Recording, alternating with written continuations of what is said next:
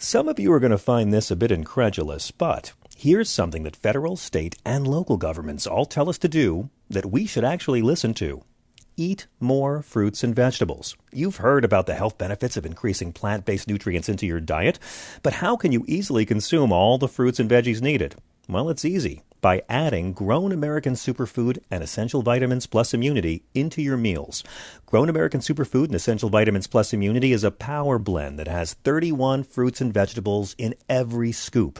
Organic vegetables, super greens, super fruits, and super sprouts. It is fortified with essential vitamins plus an immunity boost.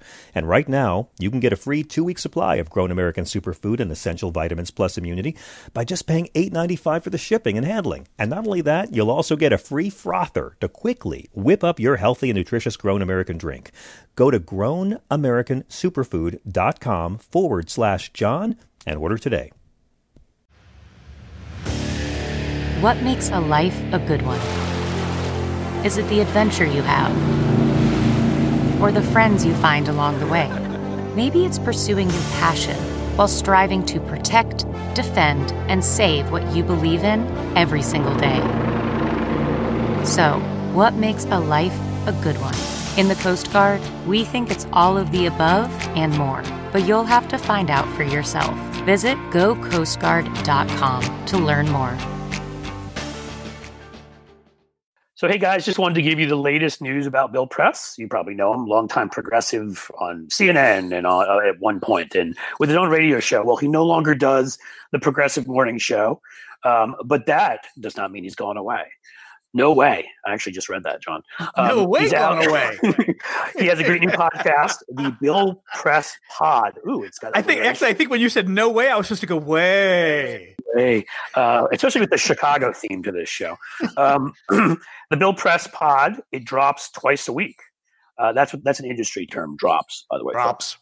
Check out the Bill Press Pod. Like Cliff and me, where we actually drop the microphone twice a week. Yes, but we drop lots of it. Check out the Bill Press Pod for Bill's interviews with some of the country's leading progressives, like Maxine Waters, Mark Pocan, I probably pronounced that wrong, and Jamie Raskin, all roasting Donald Trump. Yes, on a spit like a pig. Okay. Plus his lively end-of-the-week roundtable with 3 of Washington's top political reporters, commenting on the latest craziness from the White House. Yeah, that's underselling it. Congress and the 2020 Democratic primary. For years, as you guys know, Bill Press has been one of the leading progressive voices in the country. We're glad he's still out there on the left and stronger than ever. I encourage you to join me. Yes, me, John, probably Rex when this is done, in subscribing to Bill's new podcast.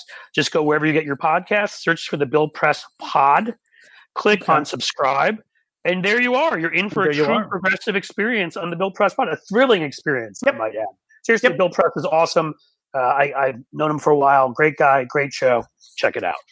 So what do Barack Obama and Fred Trump have in common? Donald Trump wrecked everything he inherited from them both. Let's begin.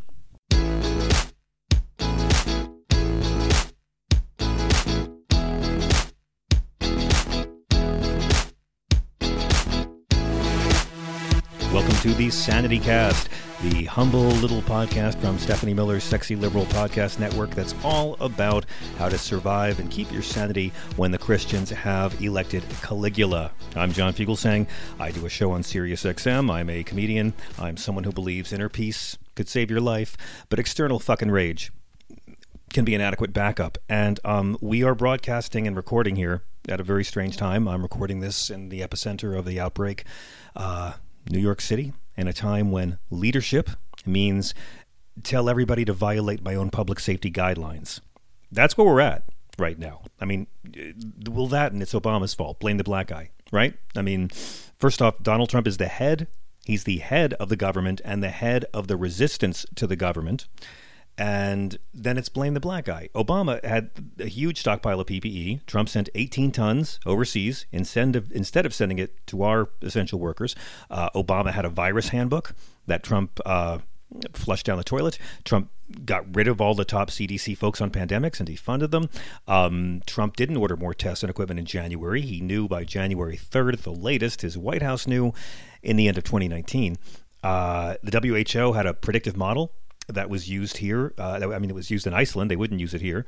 And it was accurate. It still is. It's not new science. And if Donald Trump believed in science, we'd be following that. But this is a guy who looks at eclipses. This is a guy giving us public health advice who eats nothing but Big Macs, sleeps 4 hours a night, never exercises, and, 73, obese, and would never snort Adderall. But here's the deal. They have to blame Obama because it is Obama's fault, because Obama failed to design and manufacture tests. And by the time he left office in 2017, he failed to design and manufacture tests for a coronavirus that occurred in 2019. And the worst part now is that Donald Trump has lost the Obama economic expansion he's been riding and taking credit for in between Big Macs and watching Fox News. So you should be looking for lots of trolls to blame the black guy for a mediocre white man's fuck-ups after said mediocre white man spent 2 years taking credit for said black guy's economic trends. On this show, we're going to cover a lot of ground today. We'll talk about how to explain Michael Flynn to moral people. Part 2 of my conversation with the nation's John Nichols about the vice president who could have kept the New Deal alive, why the unemployment numbers are actually much worse than what they're telling us, some thoughts on Tara Reid, and a dozen other women whose names are less well known. But first, let me just say about Joe Biden. I'm rooting for Biden. I'm rooting for him to make people enthusiastic. I can't wait. I'm waiting for the pivot. I've enjoyed so far seeing Biden come alive. He's got the basic rap down. When Barack Obama needed a wingman who could shout his resume at will, he called me. Like that. That's great. I'm waiting for the pivot. I'm waiting for Biden to just show up and be like, "Daddy's here." Okay. That's what we need. Used to be called Big Dick Energy. Now it's kind of called Cuomo Energy. But I want to just explain. This is an email that I got from Biden for president. And here's the header. Okay, maybe you got this yourself if you're on the mailing list, and I hope you are. But here's another header. The header was another email, parentheses, "I'm sorry," exclamation point. And the email began, "Hey friends, it's Alana, Joe Biden's online fundraising director. My team and I are responsible for sending you all the emails you receive each month. Trust us, we know that they pile up, but I do hope you'll give me a chance to..." And that's when I stopped reading. Okay? Because this is not how you do it, Joe Biden. You do not apologize for sending another fundraising email. You should be sending emails that say, "Hey, moron, why the hell aren't you pouring money into this campaign? We are all that stands between you and a criminal racist fraud who can't stop lying, who's telling you you have to accept mass death right now, and instead of coming out and calling him a goddamn murderer, I'm going to apologize and beg for money." Right? I'm sorry, Joe Biden should have only one campaign phrase from this point out, and it should be gum TBTB. GUM TBTB. This is all Joe Biden needs to say. Gum TBTB, which stands for "Give us money to beat Trump, bitch." That's it. Joe Biden, pivot. It is time to show up and be the boss and be the leader at the same time. Why haven't you started a task force now, Joe Biden? Where is your task force? I know it's great in the basement in Delaware, but there's basements in D.C. that would put you up. You can be giving press conferences of your own a few hours before or after Trump's, 3 days a week. Social distancing, reporters sit 6 feet apart. You do it at a different time so the reporters at Trump's can come to yours as well. And you stand in front of a row of flags and you have your own experts that you've brought up there, scientists who will say the truth because they're not afraid you're going to send a mean tweet about them. And you'll talk about a culture and a president that's telling people to accept mass death. They're all saying it out loud right now. Chris Christie, Trump, and it's going to get louder. They don't care about unemployed people. They care about unemployment numbers. And don't believe that Donald Trump cares about the economy. He does not care about Wall Street. He does not care about the economy. He does not care about his donors. He does not care about his base. He cares about Trump only. Okay, so everything he says will be a lie to get him through the end of that day's news cycle. And you know what? If the Democratic nominee is weak enough, that's all he needs to do. Biden has to come out and start talking about words like murder or mass slaughter. I think even some of his own people, the ones without a Y chromosome, maybe they'll be moved by the concept of mass death. I mean, you'd think that wanting to kill Americans so he can be reelected, you'd think that would be enough to prevent him from ever being reelected. But here's the reality. 30% of us to 35% of us are blindly obedient. 30 to 35% of us, the same people who watch pro wrestling and think it's real and think climate science is fake, the same people who thought Obama was a Muslim and think Trump is a Christian, and they will do whatever he asks them to do. They will die for him. They would drink punch from a tub if he asked them to. They would send Trump all the money they have in their savings account if he verbally promised to pay them back in a year. So Joe Biden, stop apologizing. Start auditioning. Act like the president. Stand in front of a row of flags. I'll take questions now. Come out. Make your statement. I want to give these doctors a chance to talk. I'll take your questions. Joe, please, come on. Get a better basement in D.C. Start it now. The media wants this, Joe. Where are you? I mean, you're still running, right? I will pitch your team zingers. I will. I have so many great lines you can use every night. Because America's unemployment rate right now is at its highest since the Great Depression. And here's the deal. And here's what I didn't hear on the media at all this week. It's really more like a major misunderestimation. Just as we know the death count is much higher, because we know it, because so many folks who died in rural areas where there were no tests available got put down as influenza or pneumonia. But we also know that even though more than 30 million have filed for unemployment since the lockdowns began, and the government said there was 20.5 million jobs lost in April alone. First off, we know it's far from equal.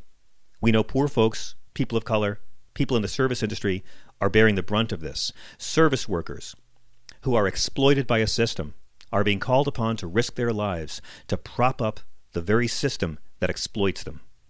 And in less than 2 months, roughly 1 in 5 Americans, 20% of the labor force have lost their jobs. And by the way, women made up a bigger share of April's job losses than men, 55%. So what's Trump got to do? The one thing he can do, and that's deflect and lie. Put the blame elsewhere. Whatever he can do. Chinese virus, talk about fucking Prince Harry and Meghan Markle. And, of course, blame the black guy, okay? Now, here's the deal. Anytime you call them out, they'll say, the virus isn't Trump's fault.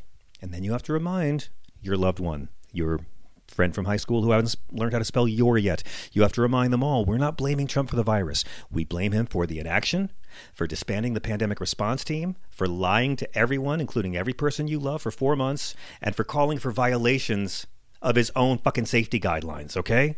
Donald Trump just tweeted, because he has to his tweets are either praising himself, rewarding flunkies, or displacing blame. We are getting great marks for the handling of the coronavirus pandemic, especially the very early ban of people from China, the infectious source entering the USA. Compare that to the Obama Sleepy Joe disaster known as H1N1 swine flu. Poor marks, bad polls, didn't have a clue. I know my impression sucks. That's not what this show is about. Here's the deal. Pretty much everything he said there was a lie, and it doesn't matter because lies don't matter anymore. These guys say they're lies, and they know the lies will be called out as lies, and that the people they're trying to reach will never know they're being lied to. Fox News will air these clips. The fans will read these tweets. They will not be subject to fact check. And the facts are, in the case of the H1N1 flu, which he said was much, much worse, the disaster, well, that was 12,469 deaths in 1 year. The Trump coronavirus is 80,000 U.S. deaths in about 90 days. And by the way, we got to shut down the China travel ban narrative every time because the media is repeating it. America was the 38th country to ban travel from China. 400,000 people have flown into America from China since the outbreak began. Over 40,000 people have flown from China to the States since the fake ban was put in place. Those 40,000 people did not have mandatory tests when they returned. They did not have mandatory quarantines when they returned. The virus was already here, and the majority of America's cases came from Europe. We have number 1 in the death toll. We have number 1 in reported infections. And a president cannot stop lying to you and everyone you love during a plague. Or maybe Joe Biden will just do a podcast. But here's the deal. We just had the worst job loss ever in a single month, 20 million Americans, right? But the stock market's going up. So you're having Republicans and Trump latching onto that one point to claim the economy's doing better. It's not. And this could be an area where you can convince your right-wing loved ones. When I was making the film Dream On for PBS a couple of years back, and all over the country and in the Deep South, and I would talk about how under President Obama, we saw record high gains in the stock market. And folks kept saying, well, that doesn't help me. And I would say, yeah, I know. That's the proof that trickle-down economics doesn't work. When the stock market goes up, it's important to remember it doesn't really reflect the true economic state of this country, okay? And I said this when Obama was president as well. But the wealthiest, it just tells us how the wealthiest are handling the crisis. The top 10% of Americans own 85% of all stocks, all right? I only went to public school, but that tells me that 90% of Americans have 15% of all stocks. So all the stock market tells you is how the wealthy are doing. It doesn't tell you what they're going to do with their wealth. It doesn't say they're going to open up factories and manufacturing jobs here, because they're not. They're opening them up over there. The real number that shows how the economy's doing is usually buried in the government job reports.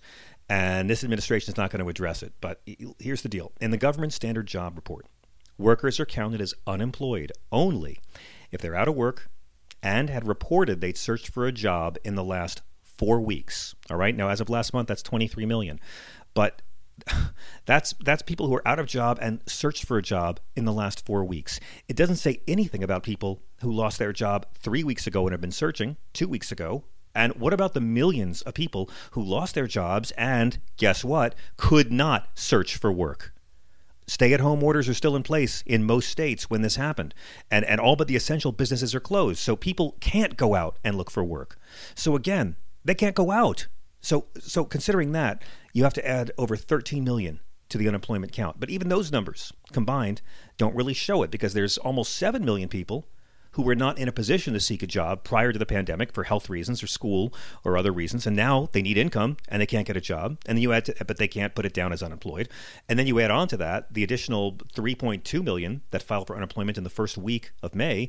So that's 23 million plus 13 million plus 6.9 plus 3.2, and that means 46.1 million Americans are now without income. That's where we're at.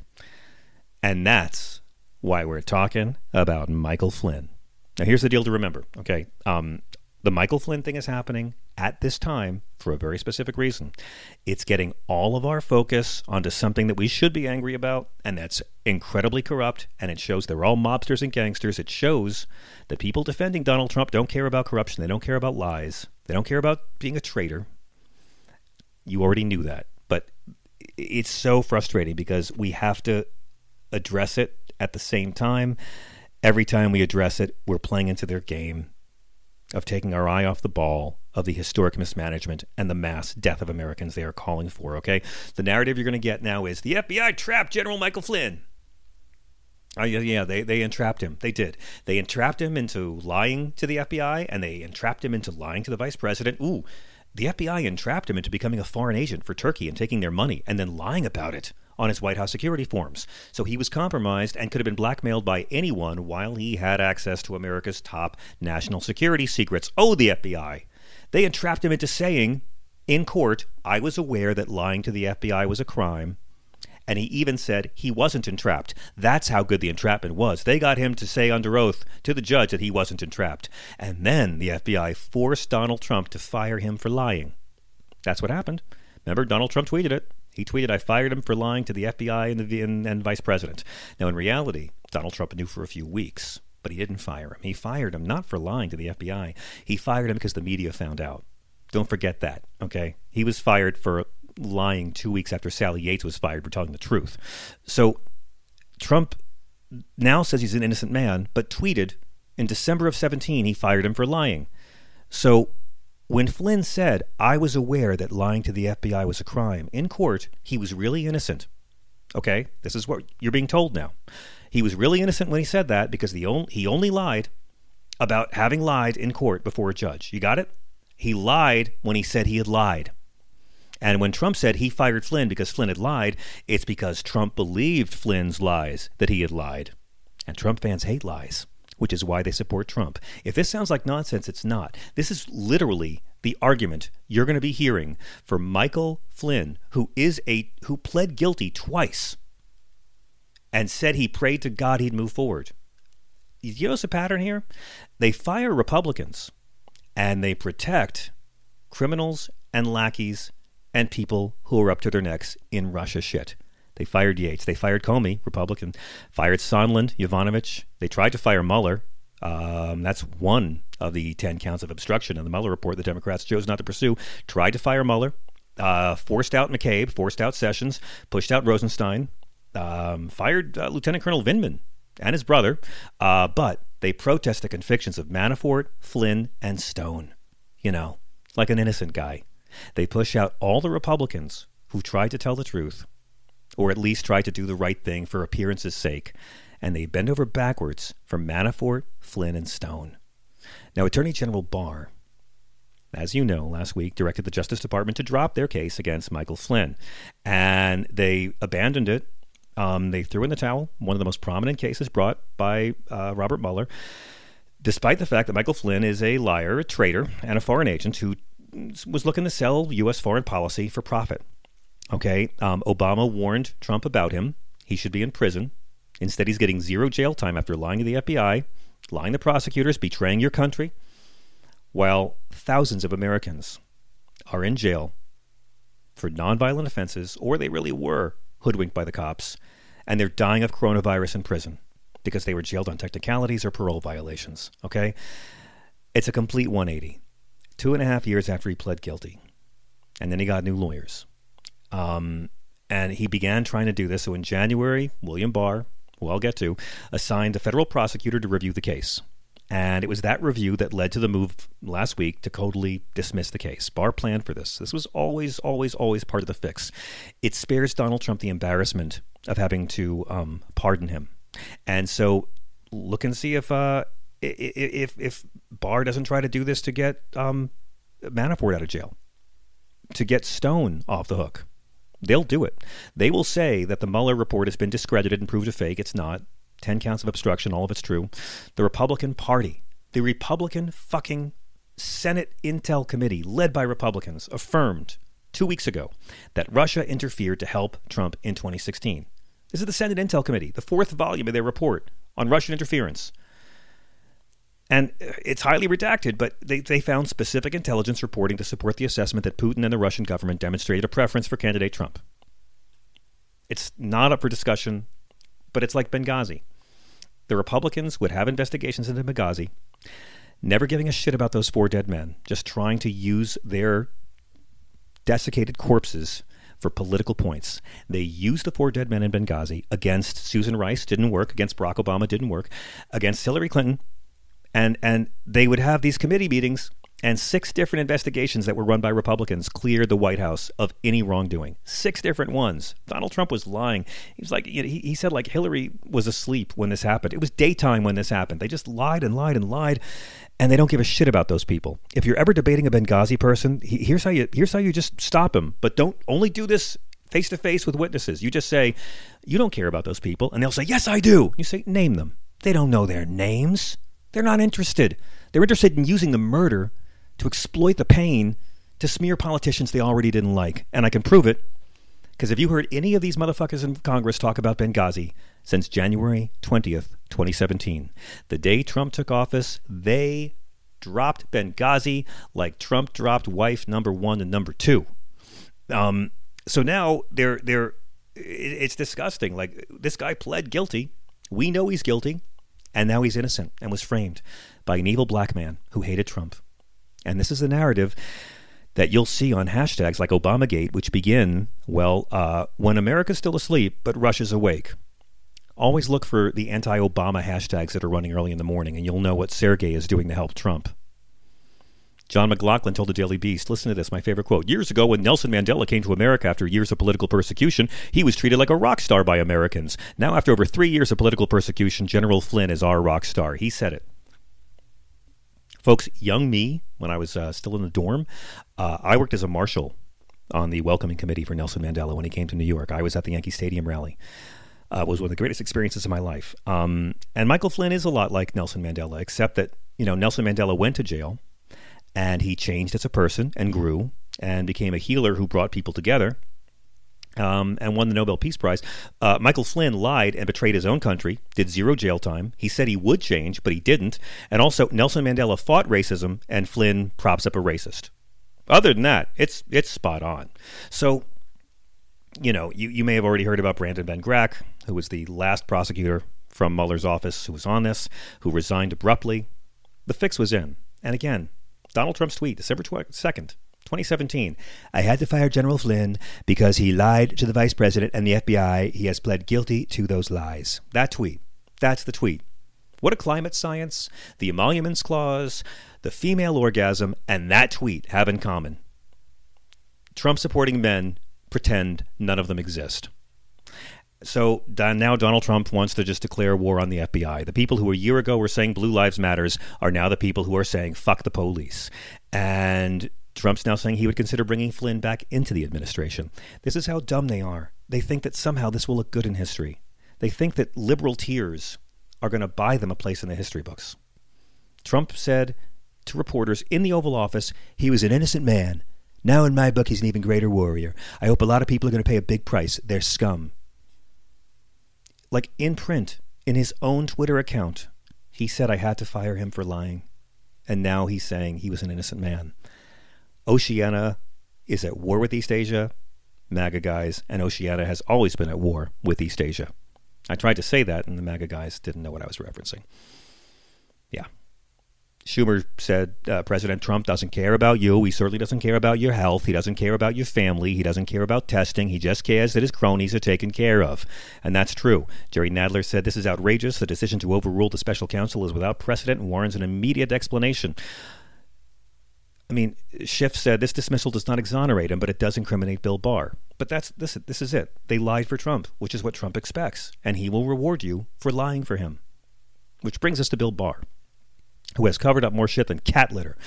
Now, look, I'm not going to be petty. I'm not going to talk about how Bill Barr looks like Ralphie from A Christmas Story if he never got the rifle and spent the next 60 years punishing people for it. But do you remember when he, put the kibosh last year on the Mueller report and put all those redactions in it? My God, I tried to read it. That thing had more blackouts than my three-way with Liza Minnelli and Lindsay Lohan.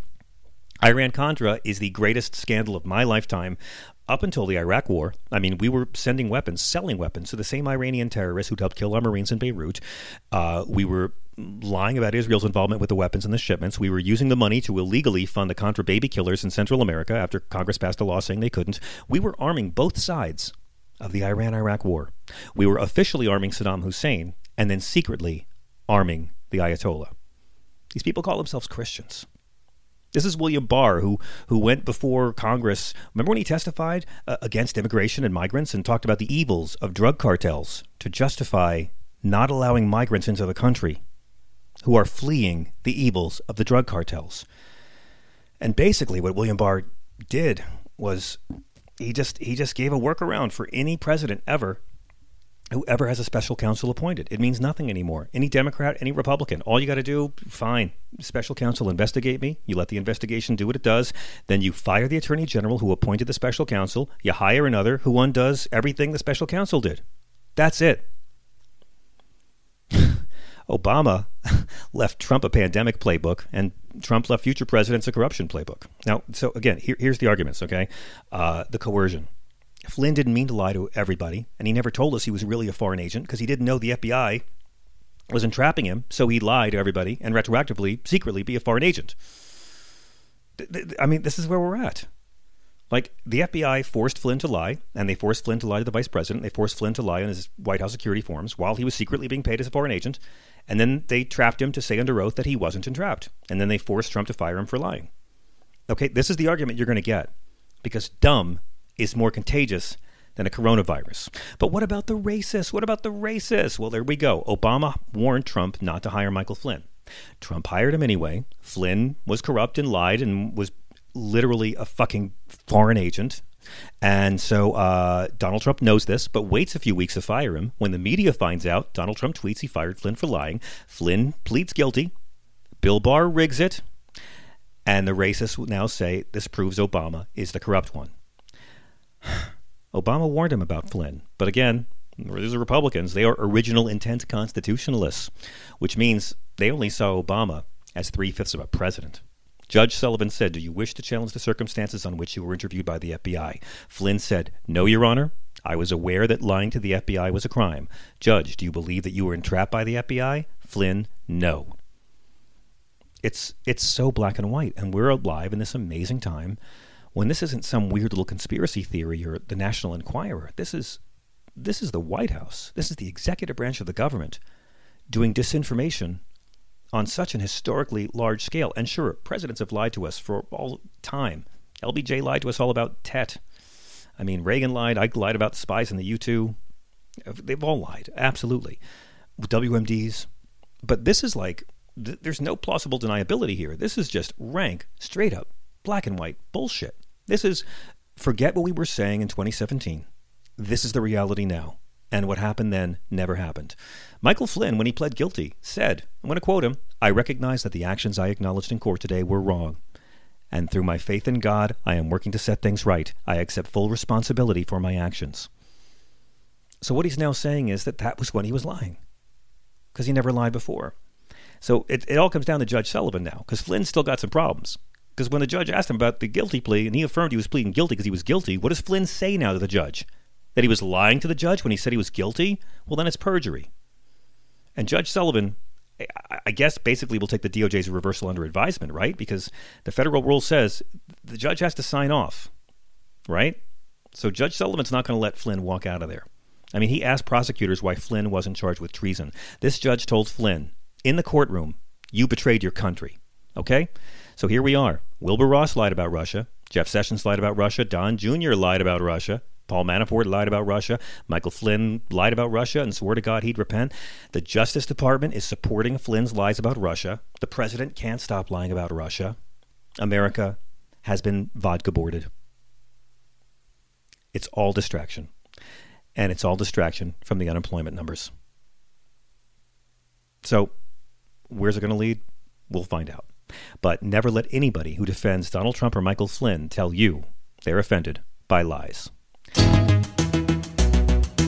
Anybody quarantining with kids? I have friends who are. With libraries, schools, and bookstores closed, Literati has you covered with something truly unique. This subscription book club for kids was founded by two amazing women, to make it easy to find interesting books delivered straight to your doorstep. That's awesome. No more scrolling online trying to find that perfect book for your child or give as a gift. Parents are running out of ideas in quarantine. Yeah, they are. Literati does all the work for you. Each Literati box contains 5 books based on a theme with exclusive original art and a personalized note to your child. These are going to Travis's nephews and my ex's newborn. 0 to 12, man. Literati knows at-home deliveries are so important in the weeks ahead to meet your need for attention-grabbing educational materials. Reading books as a family creates a sense of adventure and bonding. And with their curated selection, only keep your favorites, send back the rest for free. For a limited time, go to literati.com/Stephanie. 25% off your first 2 orders. This is their best offer available anywhere. To get it, you have to go to literati.com/Stephanie. 25% off your first 2 orders. Literati.com/Stephanie. Terms and conditions apply.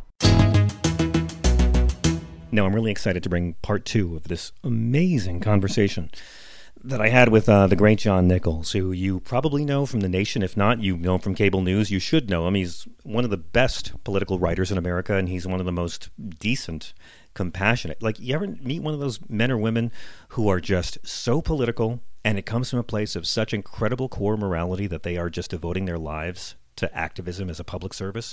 That's John Nichols. He's the Washington correspondent for The Nation. He writes a lot of stuff for The Progressive and In These Times.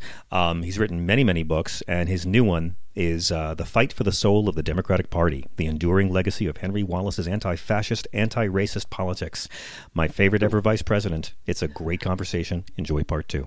John, the last time we talked about your book, The Fight for the Soul of the Democratic Party, the enduring legacy of Henry Wallace's anti-fascist, anti-racist policies, I didn't get to thank you for educating more Americans about who Henry Wallace was, because I've always believed that if somehow an ailing Franklin Roosevelt had been able to just hold on strong enough to his existing vice president, that Harry Truman would never have become, who was not a bad man per se, but Harry Truman never would have been thrown into that job. We would have had a much more experienced, compassionate legislator as president when FDR died in 45. we would not have dropped the atomic bomb on civilians. We would not have kept America at a wartime economy, even though, that was done, the military industrial complex that Eisenhower complained of. Well, Truman gets a lot of credit for that. And I also think we probably would not have had to wait until the 1960s to see meaningful civil rights legislation from the White House. You're exactly right. And that's what I write about in the book. Look, Henry Wallace was an amazing figure, complicated, controversial, somebody who really was one of the more dynamic figures ever to get near the White House. He was a Republican, a conservative, not a conservative, kind of a mainstream Republican of the 19-teens who evolved toward a more progressive politics in the 1920s. And like Teddy Roosevelt. Right. And when Franklin Roosevelt came along, Henry Wallace was approached by Roosevelt, who said, I like what you're saying about farm policy. Wallace was a rural activist and was an editor of a farm publication. And Wallace said, that's cool. They talked, they got to know each other. Wallace campaigned for Roosevelt in 1932, which was very, very significant in the farm states, because Wallace was a very popular figure with the readers of the publication he edited. And then he came in as an original New Dealer. He turned the Department of Agriculture, which he headed, into the most dynamic force within the administration. I know people today find that hard to imagine, but it really was. It was where so many of the ideas were generated. In 1940, when Roosevelt wanted to move the Democratic Party to the left, he replaced John Nance Garner, his sitting vice president, with Henry Wallace. It was a controversial pick, but Wallace proved to be a fascinating figure in the vice presidency because he was very passionately in favor of the war effort and worked really hard to make it a success. At the same time, he always talked about what would come after the war. Wallace had great confidence, along with Roosevelt, that the U.S. would win the war. And then he said, what we've got to do next is as important. We have to beat fascism abroad, but then we have to come home and address the examples of, the vestiges of, the evidence of, an authoritarianism or a fascistic thinking at home in the United States. Now, that was very controversial to say, but he went even further because when there was a race riot in Detroit in 1943, he flew to Detroit, and days after the race riot, in which a number of African-American workers were killed, because we had the integration of defense industries, and there was brutal resistance to that at times.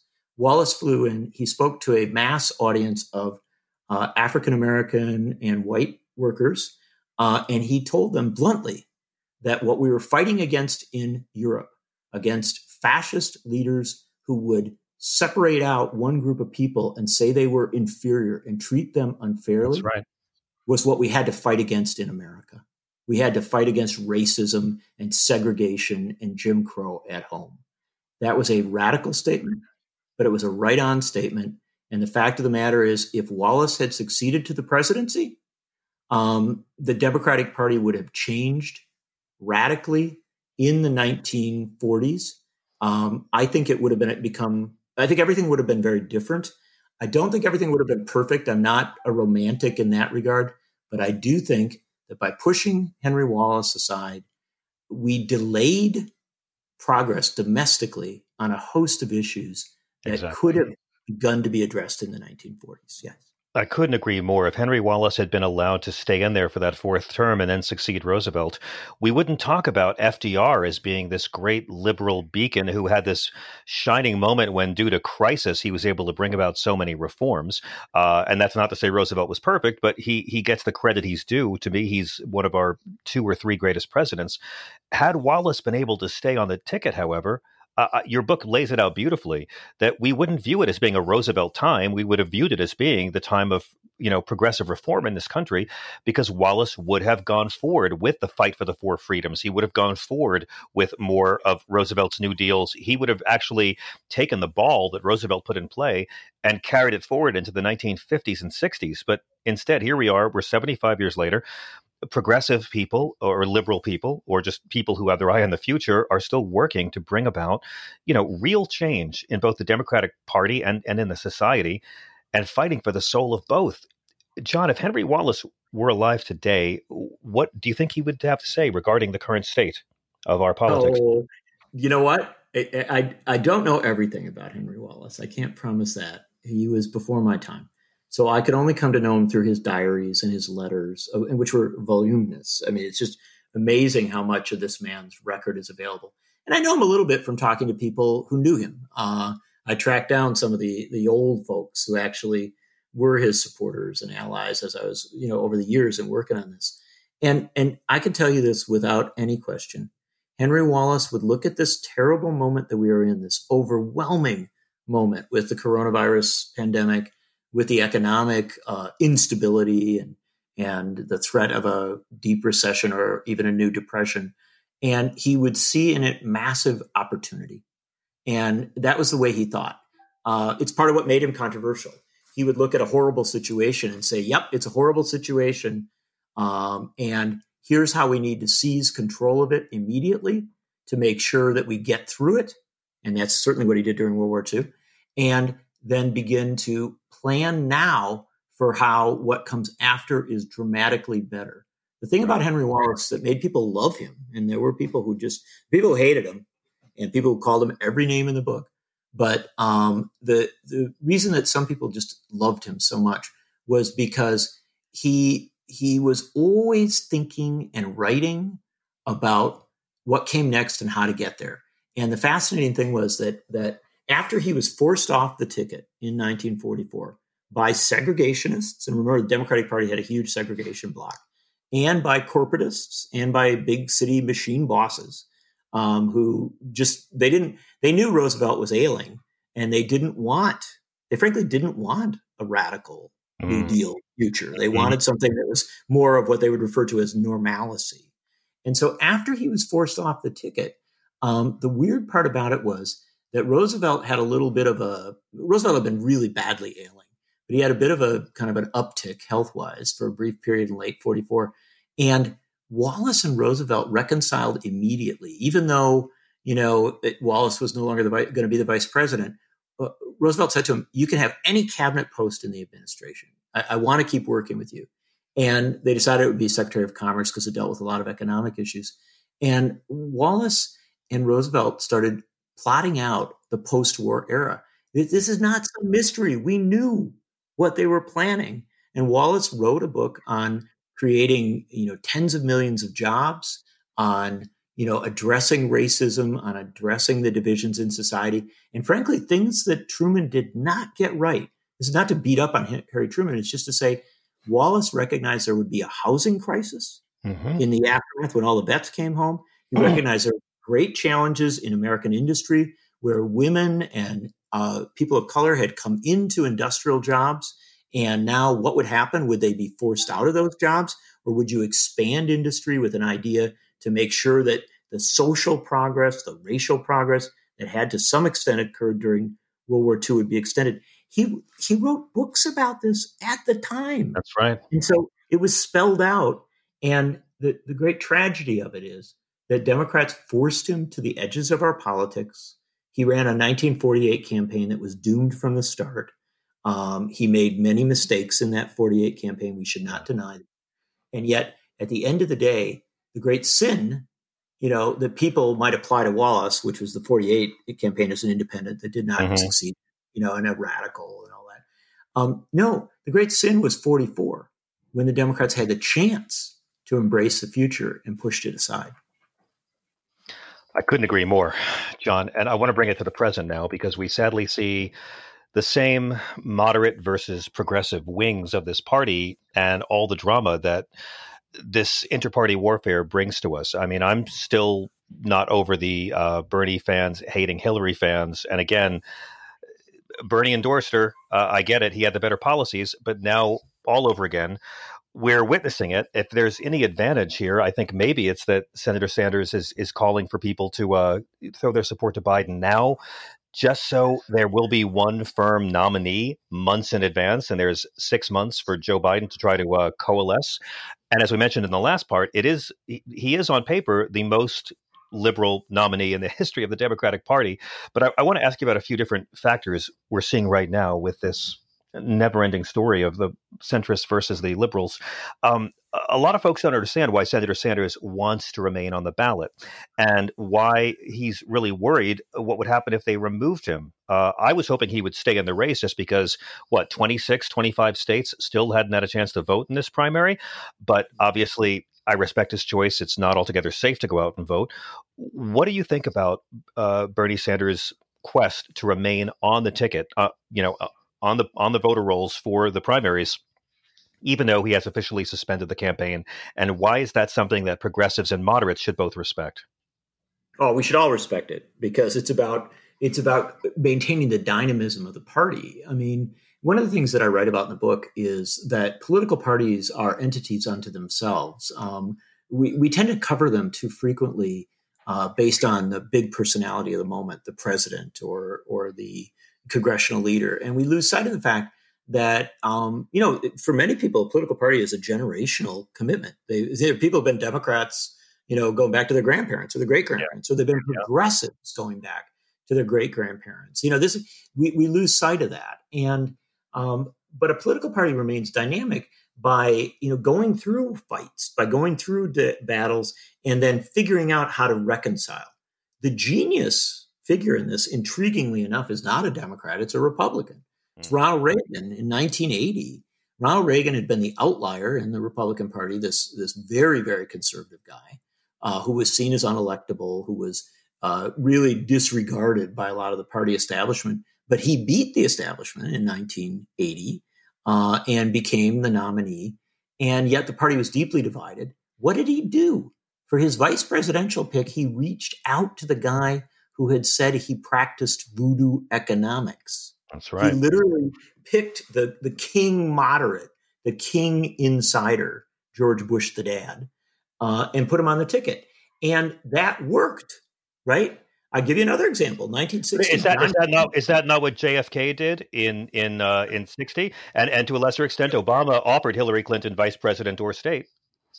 Yeah, and that's exactly it. You want to take your challenge, right? You want to take your what you have to deal with and bring that in, not push it out. The crisis in the 1940s, I'm not going to recount the whole history there, but the crisis in the 1940s was they pushed the left out, right, of the Democratic Party, and they pushed people like Wallace, so far out onto the fringe. Wallace ended up running with Communist Party support in 1948, which was highly controversial and was, it just didn't work.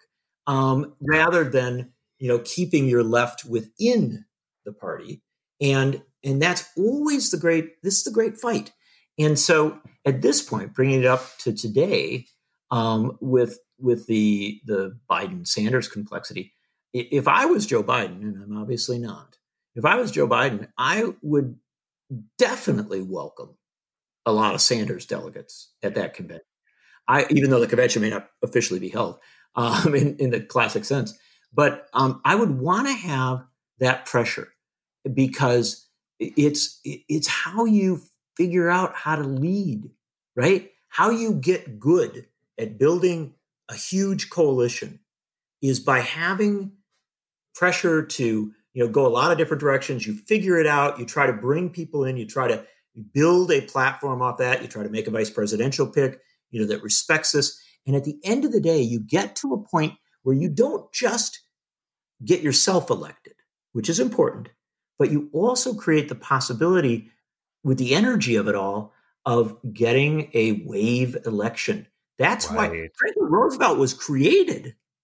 Franklin Roosevelt became what he was in the 1930s and 1940s because of the size of his victories in election after election after election. And again, the size of his majorities. Yes, he went too far, packing Supreme Court, what have you, but he got to do the sweeping reforms he did because he had such enormous historic majorities in both houses. I mean, we have to remember that. And I think that it's the fear that makes so many Democrats get timid when in reality, the boldness is what makes people want to vote for you. That's right. And Franklin Roosevelt, imagine this, what Franklin Roosevelt ran for re-election on, right? An economic bill of rights. This guy's literally running around saying, the Constitution, that's cool. the Bill of Rights, dig it, man. I love the freedoms that we've put in there, but those are political freedoms. Now we need economic freedoms. We need to have a guarantee of health, of housing, of employment. You know what I mean? And it's got to be accessible to all. Roosevelt didn't get more cautious as he went along. He got more radical. Right. And that's what keeps people coming to you. And you know who else realizes this, intriguingly enough? The Republicans. As they've moved to the right. Oh, sure. They have, they up the ante on it. Now, I think they're up the ante on things that are so unpopular that it doesn't fully play out. But imagine if Democrats, let's say under Bill Clinton, let's say Bill Clinton had gone for single-payer Medicare for all healthcare in 1993, and he got beat, right? But the Democrats continued to organize around that issue, right? And they said, "You elect us. This is what we're going to do." I believe we would have had. I think we'd already have a national healthcare program in this country, because I think you're right. Over time you build toward it, and it happens. And some goals are aspirational, but at least you give people something to aspire toward. Exactly. We could have had gay marriage 20 years earlier, but we just hadn't gotten to that point yet altogether, but we could have done it. I mean, there's so much, we could be in so many places right now. It just seems to be a matter of finding the right packaging in terms of candidates. And so it seems like if Joe Biden is going to be the nominee, John, then it doesn't really matter who the Democratic nominee is. If it was Sanders, we know we'd be talking about ideology. We'd be talking about plans. We'd be talking about economic schemes to try to fix things. But it's not. It seems like if it is Joe Biden, it's just going to be a referendum on Trump. Is that fair to say? If it is just a referendum on Trump, if it is simply that. Yeah. What? If it's just that, then I think there's a decent chance Joe Biden gets elected. I think Trump, I think, has done much to destroy himself just in the last few weeks. And I think it will linger. And also presidents running for reelection at a time of mass unemployment don't tend to get reelected. It's it makes it hard. Yeah. So I think Biden's got a decent chance of getting elected. The question is, does he get that majority we were just talking about? And boy, I cannot emphasize to you what a big deal that is, because we have had presidents elected quite comfortably on the Democratic side, only to lose the Congress at the next cycle, and then have to end up governing for 8 years as both Clinton, or for 6 years as both Clinton and then Obama did, without the flexibility and the potential of a great majority. And so for Biden, my tremendous fear is that it is just a referendum on Trump, that it isn't something bigger, because he might well win. That's true, but he might not win with the heft and the power that is needed. Exactly. What if his only job is being a one-term punching bag? I mean, that's my biggest fear, John, is that this whole thing ends and Biden is just there to, fill out the term, nominate a couple of Supreme Court judges, but in general, no real reform. Well, let me give you an example, or another way of thinking of it. You say one-term punching bag. I'll put it another way. What if Mitch McConnell remains the president of the United States? Exactly. Because Mitch McConnell was, whether we like it or not, the history of this time is going to be a biography of Mitch McConnell. He destabilized Obama's administration at key places, and in fact, literally denied President Obama a Supreme Court nomination that was totally legitimate and totally should have gone forward and would have won if they had just brought it to a vote. Oh, yeah. And then he legitimized, quote unquote, Donald Trump. The history of this time is a biography of Mitch McConnell. Oh, yeah. He is our He's our Vladimir Putin. He's the master evil strategist who really doesn't care how history will record his deeds. He's just going to win it all now. And I just want to deny him that last chapter. Well, but John, if Joe Biden at age 77, 78 can get into the White House, it would stand to reason that it's very plausible Democrats could take the Senate. The kind of turnout that would take. I mean, Hillary Clinton did beat him by 3 million votes, but as I like to say, apathy won with 46%. There's no way Trump can talk 46% of the populace into staying home this time, is there? I mean, is fear of a plague going to be enough? Well, remember, fear of a plague may not, but brother, we don't have enough time to talk about all the other problems that arise here, because let's just be clear. We are now in the midst of a pandemic, which has had horrific impact on people's lives. From a healthcare standpoint, people have died, tremendous numbers of people who have died. We've had horrible planning. We've had, I think, uncoordinated responses, which has put us way behind where other countries are in this regard. So Donald Trump has messed up awfully. And now we've got an economic crisis that is severe. All of that ought to beat him. But what happens if the coronavirus lingers, that we don't get out of the pandemic as quickly as we would hope? Or what happens if we have a new surge in the fall and our fall election plays out? And we'll have the November election. It's scheduled and structured as such. But what if it plays out against a renewed pandemic threat or an extended pandemic threat? And we don't have vote by mail. We don't have the kind of structures in place to address that. I live in Wisconsin. In my home state of Wisconsin on April 7th, people with respiratory conditions were forced by politicians to make homemade masks and go to polling places and wait in line for 2 hours to cast a ballot, just to have their right in a small d democratic society to express their point of view. If you extend that out into a November election and we end up with a lower turnout election than we should have, there is a possibility that Donald Trump could get reelected. I don't think he will, but I think that many of the fights that we are involved in right now, as regards extending absentee voting, as regards extending vote by mail, these are not theoretical fights. These are not political fights per se. These are fights about whether we're going to have a fully functional, high turnout election democracy. And we ought to be prepping for that in a big way. John, I don't know your take on Jesse Ventura. I've worked with him several times over the years on TV, on radio. I've always had a very enjoyable time with him. He's a very interesting guy, very charismatic, likable guy. He has been working for our good friends, the RT Network, for quite a long time. And now we are hearing that he is endorsing the Green Party and may wind up being their nominee. Not to infer too much from the RT connection, but how scared should we be of this particular guy when it only took Jill Stein to get only 77,000 voters in 3 states to tilt this thing for a celebrity racist game show host? Look, I have covered Jesse Ventura for a long, long time, going back to his run up in Minnesota in the late 1990s. And the complexity of Jesse Ventura is that he is, I think, relatively genuine in his passion for a lot of reforms and his disdain for the 2 major parties. And it is a disdain that a lot of Americans feel. Yes. But I think that in this circumstance, I think 2 things are reality. One, I don't think that any Green candidate in this cycle is likely to get as many votes as Jill Stein did, or might I add, much more significantly, as many votes as Gary Johnson did on the Libertarian line. And remember, a lot of people voted, a lot of progressive folks or liberal folks voted Libertarian because they liked the opposition to the drug war. And frankly, Gary Johnson's very militant criticism of the military-industrial complex and interventionism. So that's what I like about him.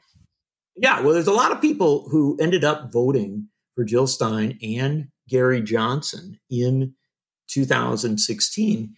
And then a tremendous number of additional folks who just did not come to vote. That created a circumstance where a guy who lost the popular vote by 2.9 million votes ended up as president of the United States. And so I think a lot of people are conscious of that. I think more people are conscious of that. But at the end of the day, what I will say about Jesse Ventura is if he does somehow end up with a Green nomination, I'm not sure that would happen, by the way. I think there are many Greens that wouldn't be all that thrilled by it.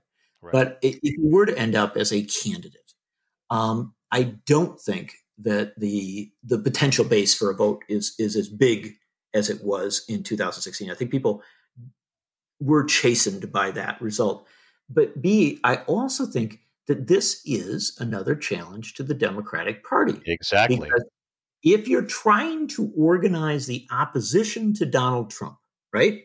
If you're trying to, get a mass mobilization against Donald Trump, you don't go small, you go big, right? You don't try to win narrowly, you try to win wide, and you try to bring in folks. So how would I, if I was a Democratic strategist, how would I address the reality of a prominent figure perhaps running on the green or libertarian line? Number one, legalization of marijuana immediately. Full legalization nationwide without a question. Number two, an openness to UBI, to universal basic income. Because I don't think it's an answer to everything, but boy, it's a safety valve. And then third, and this is a big deal. There's got to be some kind of deep understanding of the need to dial down the military industrial complex and to dial down our interventionism around the world. Doesn't mean that we become a country that is weak or vulnerable. It just means that we don't try to police every corner of the planet. Exactly. Do those three things and make that central to what you're doing. I think it blunts a lot of the threat of losing votes to the coalition. And then finally, because Joe Biden is 77 years old and is a certain kind of communicator. He is who he is, and he isn't going to change. You need to have, in my opinion, a staggeringly dynamic and exciting and interesting running mate. Exactly. It's just required. It's not a possibility. It's a requirement. Well, you got to my final question, John. If you had Joe Biden's ear, who would you tell him is the ideal person to both turnout for young people, minorities, folks who have become voting age or become citizens in the last 3 years, while still bringing in the majority of all those white folks out there who could be wooed away from Trump? Who would you whisper to him is that force? Well, that's a pretty hard question. And I honestly have been writing about this, so I don't have the answer, because the more you think about it, the harder it gets. But first and foremost, I think it obviously he said it's going to be a woman, and that's great. I actually like constraints on the choice because it forces you to get more creative, right? I agree. Flexibility. Do you know the worst thing about what total flexibility, you can pick whoever you want, what it's ended up doing for the vast majority of American history? White guy, a centrist to conservative white guy picking another centrist to conservative white guy. Right? So I'm real cool with, like putting some requirements here.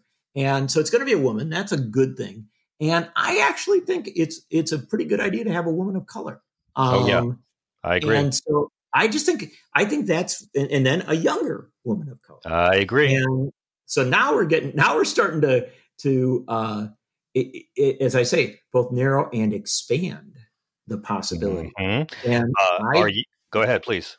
No, you asked me the question. I'll answer it. Well, I want to hear where you're taking this, actually. So go ahead. I'll give you my answer, but I want to hear what you're thinking. Okay. Then I think we're starting to talk about people like Stacey Abrams and people like Kamala Harris. And I know those aren't beloved by everybody there, but also to, kind of look in that zone and to be open to a variety of other prospects, to look at, the governor of New Mexico as a possibility, a Latina, to look at, a variety of other folks who maybe aren't at the top of the list right now, but who open things up. And again, I think that if you're a 77-year-old white guy having a young African-American woman as your running mate is a pretty interesting prospect. Totally. And a final thing I'll say on this, and I've really thought about this a great deal, is, look, your first requirement is to pick somebody that people can imagine as president of the United States. And they've got to think, okay, well, if Biden in somehow is incapacitated, or if he doesn't seek re-election, could this person pick it up? And so that's a requirement on the potential candidates. There's no question of that. But once you've passed that barrier, it's important to understand you're not choosing somebody, quote unquote, you can, quote, govern with, right? Mm-hmm. You can govern with anybody, and you're appointing a whole cabinet, you're appointing all this stuff. No, you're choosing somebody who can help you win, right? To be able to govern. And so if you choose someone who can go out on the trail and literally electrify great masses of voters, that's really important, because that is what decides whether you get to go into the Oval Office. Well, when you get to the electrify, I'm thinking you're thinking of Kamala Harris. When I get to inspire, I'm thinking you're thinking Stacey Davis. Have you considered Val Demings? Okay, I'm sorry, Stacey Davis, she beat in the primary. But have you considered Val Demings? Because I look on her, impeachment manager, has the anti-Trump bona fides. Florida, you get a big, big, big state that Democrats have to win, turns up African-American and hopefully young people turnout, but also by having the resume credit of being the former police chief of Orlando, you bring to the table what Kamala brings, saying tough on law and order, the argument that Democrats sadly have to make over and over again to the center. Well, but one thing about, to Harris's credit, she's evolved on a lot of those issues. She sure has. And that's become her strength, because her strength is now saying, hey, man, these MST gang leaders, I put them away, but also I know what needs to be reformed from the inside. That's right. And so, one of the things that, and I probably get in trouble with this with some folks, I do believe in the concept of forgiveness of past positions. Same. And I think that if somebody sincerely outlines a vision to go in a different direction, you got to accept that and respect it, because we do evolve. Yeah. And so I just think that, and I like your idea of Val Demings. I think she is a very, in many ways, a very natural prospect. And then I just wouldn't stop there. I know we don't have all the time in the world, but I wouldn't stop there. I would also say that, look, this process of picking a vice presidential candidate is going to go on for a while. I think there are mayors, there are former cabinet members, there are university presidents, there are people who have managed big things, done stuff, former ambassadors, former first ladies, maybe, John, just for the ask. I think the only problem I've got with that, is don't let it be an out. You know what I mean? Right. You know what I mean? It's fine to ask, but you have to. I want a creativity in this process that looks at all sorts of prospects and says, you know what? Here's this person you don't know that well, who's amazing. So maybe not Oprah then as a second choice if Michelle says no. I tend to be one of those who avoids the celebrities and says that there are people that can be raised up. You know, I'm pretty high on right now. Tell me.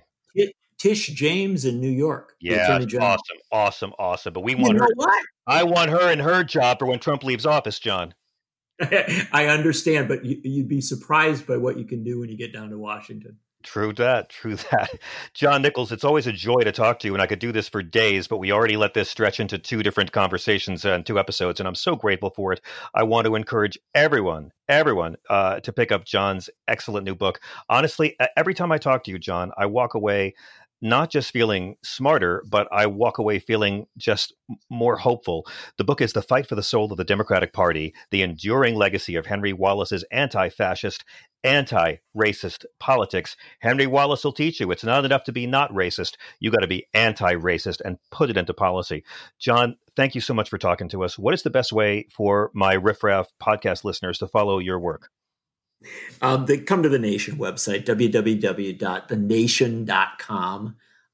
As my editors there tell me, I've left no opinion unpublished. And of course, Nichols Uprising, Nichols Uprising on the Twitter machine. John, thank you. We didn't even get to talk about the inspiring sight of all those Wisconsin voters risking their lives for democracy. There's just too much happening. And I thank you so much for being on the front lines, being a consistently great journalist and great humanitarian and great activist with all your work. Really an honor. Thank you so much. Now, more than ever, we're all thinking about our hygiene. All day long, all day strong. We're washing our hands and sneezing into our arms. That's right. But we are still taking a huge carry of virus with us everywhere. our phone. Yeah. They're a vector for disease, and we rarely clean them. I mean, the other day we tried wiping one down, and I was like, come on, girl, we know what we need. We know exactly what we need. We are constantly touching our phones with our hands and even pressing them to our face, which is a no-no these days. It's time to take cleaning your phone seriously. That's right. The Clean Phone Pro sanitizer uses medically proven UV light technology to kill 99.99% of all bacteria that comes in contact with your phone. That's right. It's better than wipes and safe for your device because you can't boil it, your phone, right? No, you can't. And the Clean Phone Pro gets every inch of your phone clean with the 9 high-power UVC lights, dedicated wireless charging pad on top of the chamber. Wow. You can be sanitizing other items while wirelessly charging your phone, or just use the Clean Phone Pro as your go-to charging station at any time. Fully removable top means easier fit for more items and larger items. So, you can be sanitizing your behind keys. off. Depending on the size of your behind, yes. Maybe you're behind too. Maybe. I don't know. Here's the deal. You got to go to thecleanphone.com today and get one for just $89 in free shipping when you use the code SEXYLIBERAL. If you're serious about hygiene, it's time to get serious about cleaning your phone. Go to thecleanphone.com and keep your phone truly clean. Remember, use the code SEXYLIBERAL for a 2-day free shipping, and we will ship immediately. That's right. That's thecleanphone.com, thecleanphone.com. Thank you again to the great John Nichols. Please check out the book. It's wonderful. I recommend it highly, especially if you're looking for some good quarantine reading. Again, it's called The Fight for the Soul of the Democratic Party, The Enduring Legacy of Henry Wallace's Anti-Fascist, Anti-Racist Politics. Ooh, love it. All right. Tara Reid. Now, it's so funny. I mean, every woman who has a story like this deserves to be heard and deserves to be believed. And yet, we also live in a society that tells us that every man has the right to be considered innocent until proven guilty. And I can live with this. I think we can walk and chew gum mentally at the same time, okay? Because there are many such accusations. Some are more believable than others. I'm not going to go into a big, long dissection into the parts about Ms. Reid's account I find very compelling and disturbing, and the parts of her account I find very inconsistent, and some of them hard to believe. Because that's another show. And if you guys are mad, I'll do that. But here's the deal. I respect anyone's point on this, and I respect anybody's take on Tara Reid. And I welcome the debates as long as it's someone who is a Democrat or an independent or a Republican who is not a Trump supporter. Republicans who are Trump supporters, or anyone who's a Trump supporter, they don't get to have opinions about Tara Reid. It's really simple. If you're a Trump loyalist and you are outraged at the sexual assault allegations of Tara Reid, but you're not outraged at the sexual assault allegations of Jessica Leeds, or Kristen Anderson, or Jill Harth, or Kathy Heller, or Temple T. McDowell, or Karina Virginia, or Bridget Sullivan, or Maria Bellado, or Tasha Dixon, or the accusations of sexual assault from Cassandra Searles, Mindy McGilvray, Rachel Crooks, Natasha Stoynoff, Jennifer Murphy, Jessica Drake, Nini Lakonen, Summer Zerbos, E. Jean Carroll, Alva Johnson, Karen Johnson, Samantha Holvey, Lisa Boyne, and Ivana Trump, the president's first wife, who accused him of rape.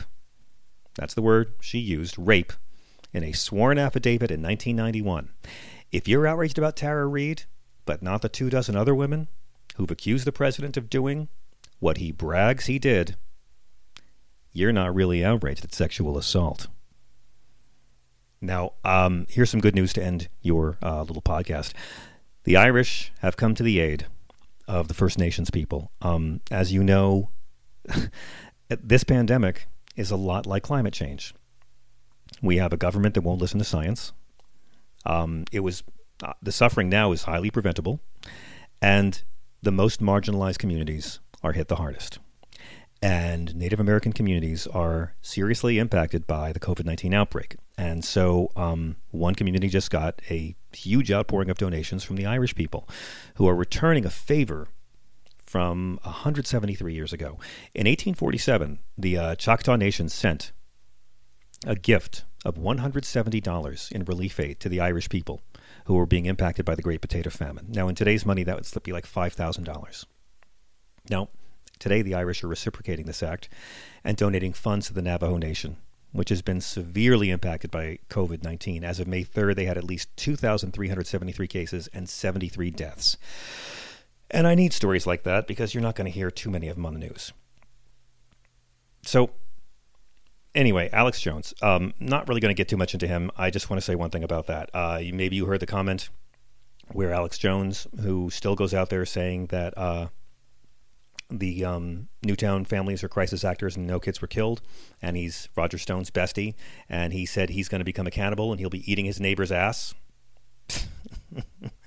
I mean, Trump called this man fantastic. Okay, think about anyone Barack Obama ever met at a funeral and how he was tied to them. And this man said he's going to eat your ass to his neighbors. Watch the video. You've got to see it. Again, we have to remember all this because they're soulless grifters, every last one. And we really, really, really have to remember. And the most terrifying thing about Alex Jones is pretty simple. He's only 46. So, in closing, I want to thank you guys very much. I want to say that there's, for every reason I have to be negative, I have 20 reasons to be positive. I'm not an optimist. I'm a recovering cynic. I look in the D.C. area and I see these like 100 people with 3D printers, mostly in individual homes, who are making face shields for distribution to hospitals in the D.C. area. Twice a week, volunteer drivers gather up these materials from the people's homes, and the residents are social distancing, so they just leave the printed parts in a sealed bag or a box on their porches. They printed 3,000 shields so far, and they were trying to get through 10,000 in April. I hear stories like this. I'm not allowed to complain. I am filled with optimism. I am filled with hope. And it makes me more than ever convinced that the only way to approach this is to fight hard and love hard. And fight these people, but don't hate them, because hate makes you stupid. We're fighting for them. We're like the X-Men. I mean, they think we're mutants. We're actually just more evolved than them. And we're fighting for the people who fear us. And that's the whole thing, friends. I mean, our right-wing Trump friends have to know this president keeps on lying. He's been lying nonstop for months. Just Google Trump and the word lie and March 6th when he went to the CDC, and just see all the lies about tests, all the lies about infection rates. Republican friends, the people who are calling out a president for lying during a pandemic are fighting harder for your lives than the president who's lying to you during a pandemic. But sometimes it takes a global pandemic to realize that electing a stupid, corrupt, racist, incompetent landlord with a reality show who doesn't know how apostrophes work and can't name the 3 branches of government might not have been a good idea. I'm John Fugel saying thank you so much for listening to this edition of the Sanity-Cast. We have a great one coming up later this week with one of the most wonderful and verbally clever comedians in the world, Mike Kaplan, who you might remember from David Letterman or being on Last Comic Standing. Please subscribe to all the podcasts on the Stephanie Miller Sexy Liberal Podcast Network. Check them all out. And you can write to me anytime at johnfugelsang.com, FUGELSANG. If you have SiriusXM, my shows Tell Me Everything. We're on every night, weeknights from 9 to midnight Eastern. It is a party. We've had amazing guests. We just had Rose McGowan on this week, and we talked about, I asked her how it is to hear the phrase convicted rapist Harvey Weinstein. We had Tommy Chong call us on 420 Day. It's been a lot of fun, and I hope you'll join us there. If you don't have SiriusXM, you can stream for free through May 15th. Go to SiriusXM.com to find out more. Thank you guys so much. Be safe. Peace.